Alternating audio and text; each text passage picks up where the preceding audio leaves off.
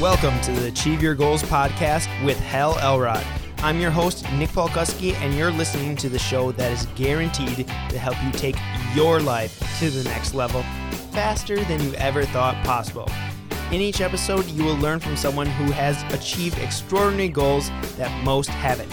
He is the author of the #1 best-selling book, The Miracle Morning, a Hall of Fame business achiever, an international keynote speaker, ultra marathon runner, and the founder of VIPSuccessCoaching.com, Mr. Hal Elrod. Hey everybody, welcome to the Achieve Your Goals podcast. This is your host and your friend, Hal Elrod, and today I've got something a little different for you, and it actually should be a relatively short podcast. And I know in the past when I say that, it never is, but today I'm actually going to read something to you. So I think that keeps it a little more controlled as long as I don't ad-lib too much at the end. But what I'm going to read to you is actually a letter from a girl named Katie, and my response to her letter, and then her response to my response. And the way this came about is I'm preparing for our upcoming Best Year Ever coaching call. And as I was preparing for our coaching module, which the topic is holistic happiness, I was doing a search on my computer to see if I had anything I'd ever written or, recorded on the topic of happiness. And I came across this article that I wrote in 2008 for Bliss Magazine on the topic of how to choose happiness. And it's based on my response to this letter from Katie and her letter to me and how she responded to my response. And she wrote to me, she was a college student feeling hopeless and telling me about her depression and why she can't be happy. You'll hear her letter, my response, and then you'll see in her final response how she was able to immediately apply the advice that I gave her and how it completely shifted her perspective and opened her eyes to new possibilities and enabled her to immediately begin to kind of transcend her depression. So I hope this helps you or someone that you know to be happier or find happiness or overcome, anything that's holding you back from being happy, whether that be, depression or what I'm recently discovered is known as the hedonic treadmill. It's the idea that every time we achieve something that we think will make us happy, it becomes our new set point, and then our happiness kind of goes back to the way that it was before. The happiness set point that we have tends to stay relatively the same no matter what we accomplish, what we achieve, or what we get that we think will make us happy. When we actually get it, then we set a new goalpost. We raise the standard of what it takes to make us happy, and we just keep going on this treadmill, never actually getting anywhere. So that was my first tangent that extended the length of the podcast. All right, here we go. So this is Katie's letter to me back in 2008. So gosh, time flies. She says, "Hi, Hal. Recently, I stumbled across your website and read your motto, 'Happiness is a choice. I choose to be happy.' I thought about that statement for just a moment before coming to the conclusion that happiness is not a choice at all, but rather the result of a decision made prior to its outcome. In your case, you chose to survive. You wanted happiness in your life, so you decided to fight for it. Having reversed this role, you could have easily given up and wallowed in your own sorrow and self-pity, but you didn't. What's my point?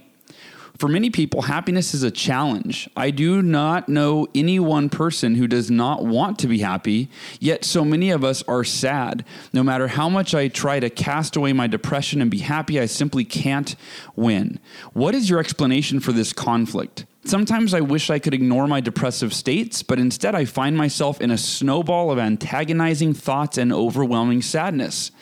Hal, I would like to be happy more than anything, but I simply am not.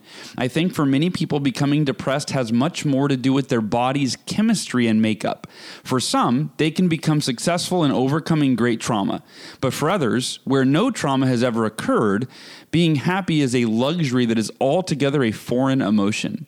You do not decide emotions. Whatever emotions a person may feel is not their fault that it is there, nor is it their choice. When I am depressed, I cannot up and decide that I will feel happy today.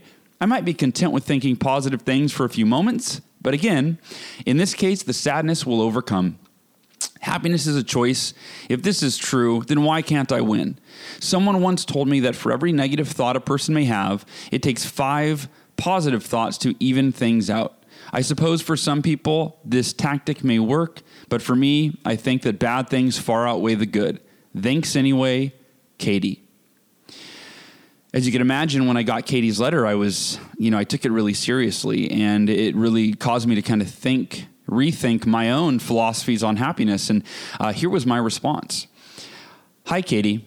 I really appreciate you taking the time to write me, and thank you for your kind words and honesty. You write very well, and your thoughts are very insightful, so I will attempt to do justice to your inquiry.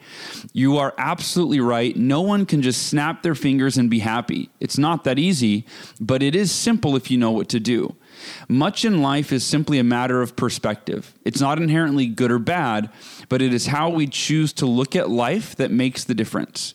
Although you can't always control what happens to you, you can absolutely control what you think and how you feel about it.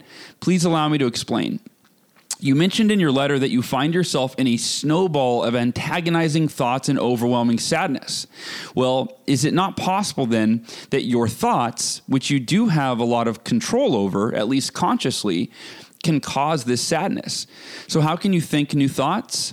Well, you have to develop new empowering habits, ones that make you happy. Take a moment and think about when you are depressed. What are your thoughts? Are you thinking about how grateful you are for all that you have in your life, how much you've accomplished, how many people love you, and how much joy, opportunity, and love awaits you in your future? Or are you thinking other thoughts, depressing thoughts? My guess is that you are consumed with thoughts about your inadequacies, faults, shortcomings, negative circumstances, worries, etc. Because you see, Katie, everyone has both. If I always chose to think of the latter, of course I'd feel bad. I would be depressed just as you or anyone else would. I'm sure you don't think that the happy people are only those who are perfect without any faults or shortcomings, do you? Of course not. The difference is what they choose to focus on. People that you might call negative people are often justifying their negativity by saying that they are being realistic. I like to think of it this way. In life, we have 2 pages to focus on at any given time. One page lists everything that is positive, all that we have to feel good about, and it makes us feel good when we focus on it. The other page lists everything negative, all that we lack, all that we have to feel bad about, and it makes us feel bad when we think about it or when we focus on it.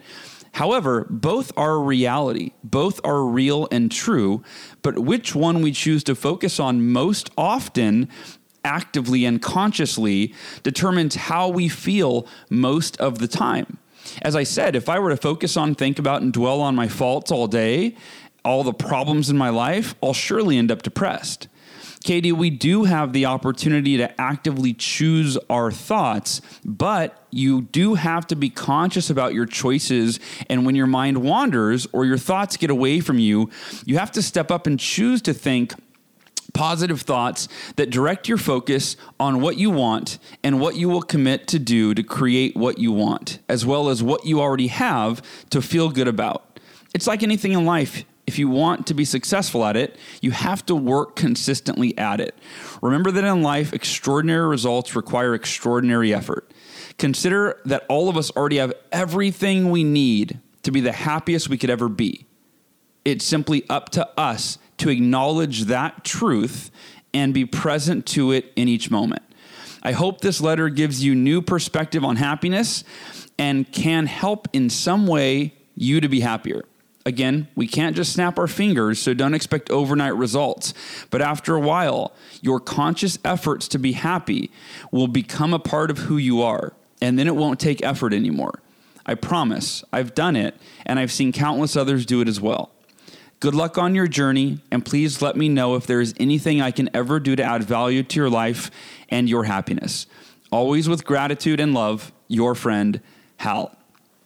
Now, I'll be very honest with you guys and gals. When I sent that, I didn't know if it would have any effect. I honestly, I think I was probably a little bit pessimistic, expecting her response like, hey, thanks anyway, Hal. I'll keep going on about how, seeing things the way that I see things. So it's very, very encouraged. I was very encouraged when I got Katie's response, and this is the letter that she wrote back. Hal, thank you so much for listening to me and for taking my words seriously. I really appreciate it. Somehow you were able to turn my backwards way of thinking around so that I have a new perspective on the way I think and the way I rationalize my thoughts. We do have complete control of our thoughts. You are right. Whatever thoughts we choose to focus on, whether they are negative or positive, will determine how we feel in the end. It is completely my fault that I have chosen to focus on what is wrong instead of what is right. However, I cannot justify or find a reason why I made that decision other than maybe the bad things are easier to believe and therefore easier to dwell on. Honestly, that is not even what is important in this matter. What's really important is that I start doing something now to rectify the situation. I guess you could say that happiness is your ultimate goal, and choosing to focus on positive aspects of our lives, as well as stopping the snowball of negative thoughts, are choices we must make to realize that goal. One reason that I find all of this complicated is that happiness should not be this much of a fight. In the whole scheme of things, what do I really have to be sad about? Not much, yet I still am. That's why I doubted your motto. If happiness really is a choice, and I realize that this sentiment is true, yet I am still not happy, what am I missing here? Your thoughts and input on this were so encouraging and comforting because I can now see that we must make a conscious decision to focus more on what's right in our lives than on what's wrong. Having realized this, I am excited to develop these new empowering habits. And like you said, it probably will take time, but it is time I am willing to commit to. Hal, thank you for taking the time to read my letter and putting so much thought into your response. It truly means a lot to me. Your passion for life is contagious, and I wish you the best in all that you do. Feeling so grateful, Katie. And if you look at the way that she signed her first letter, thanks anyway, Katie, and then the second letter, it was feeling so grateful, Katie. And so, the final thoughts on this are Katie's letter really opened my eyes. Though for me, the concepts that I had learned through my experiences, to me, they seemed obvious, and it had been through the mentors in my life and then some of the experience and the realizations that I had throughout my life. But unfortunately, it's not that easy for everybody, as Katie kind of articulated. And happiness takes conscious attention until it becomes our natural state of being. And much like Katie, said, why is it so difficult? Well, it's kind of like if you want to get your body in shape, it takes work, right? If you want physically to be in, you want to be physically fit, you've got to work at it. Well, why would it be different to be emotionally fit or spiritually fit, or relationally fit, right? Each area of our life, it does take a conscious, consistent daily effort to thrive in those areas. So it's not that happiness is going to be our default state of being. But it is, as Katie said, it's something that we all aspire to. And whether you use the word happiness or, joyful or I don't know, emotionally intelligent, whatever the term is for you, it's something that I think that we all do. We all want to feel good, and that's why we do what we do, because we think that the things that we're doing will make us feel better. And sometimes they're short-term pleasure decisions, right? That it makes us feel better in the moment, but it causes us long-term pain, right? Like eating that donut or eating that cheeseburger, eating an unhealthy food brings us short-term pleasure, but may have negative consequences in the long term. So one thing to consider as you're choosing doing the things that will make you happy, focusing on the positive thoughts, make sure that the choices and the decisions that you're making and the actions that you're taking are in alignment with not just short-term pleasure, but long-term happiness and fulfillment. And if you want to read the letters that Katie and I wrote back and forth to each other, you can find the transcript underneath this podcast at halelrod.com/podcast. And in case you're not aware of that, all of our podcast episodes, at least all the recent and future episodes, we do provide written transcripts in case you want to go back and read or highlight anything that we talk about during the show. So I think that's it for today. Now, by the way, if you do want to get some coaching from me ongoing, we do have the Best Year Ever coaching program that I run it, and I've ran it for about 4 years, but I did bring in my good friend and business partner, John Berghoff, to co-host and co-coach that program. So you can actually get a $1 7-day trial at bestyearevercoaching.net. Again, that's bestyearevercoaching.net. And it's really a focus on high-level personal development, topics like emotional intelligence and time, management, productivity, and happiness, and building teams and all of the above. So again, that's at bestyearevercoaching.net to get the 7-day trial. I think that's it. Hey, we kept it pretty short today. I love and appreciate you guys and gals. Thanks so much for being a loyal listener of the Achieve Your Goals podcast. And I will talk to you next week. Take care, everybody. And thank you so much for tuning into this episode of the podcast. Now, we want to know what were your big takeaways from this episode. Simply head on over to hellelrod.com/134 for episode number 134. And just leave a comment there on the show notes page, letting us know what your big takeaways were.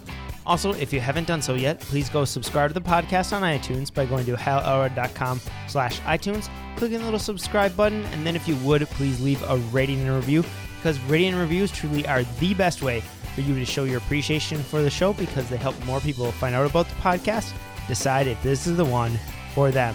So now, until next week, it's time for you to go out there, take action, and achieve your goals.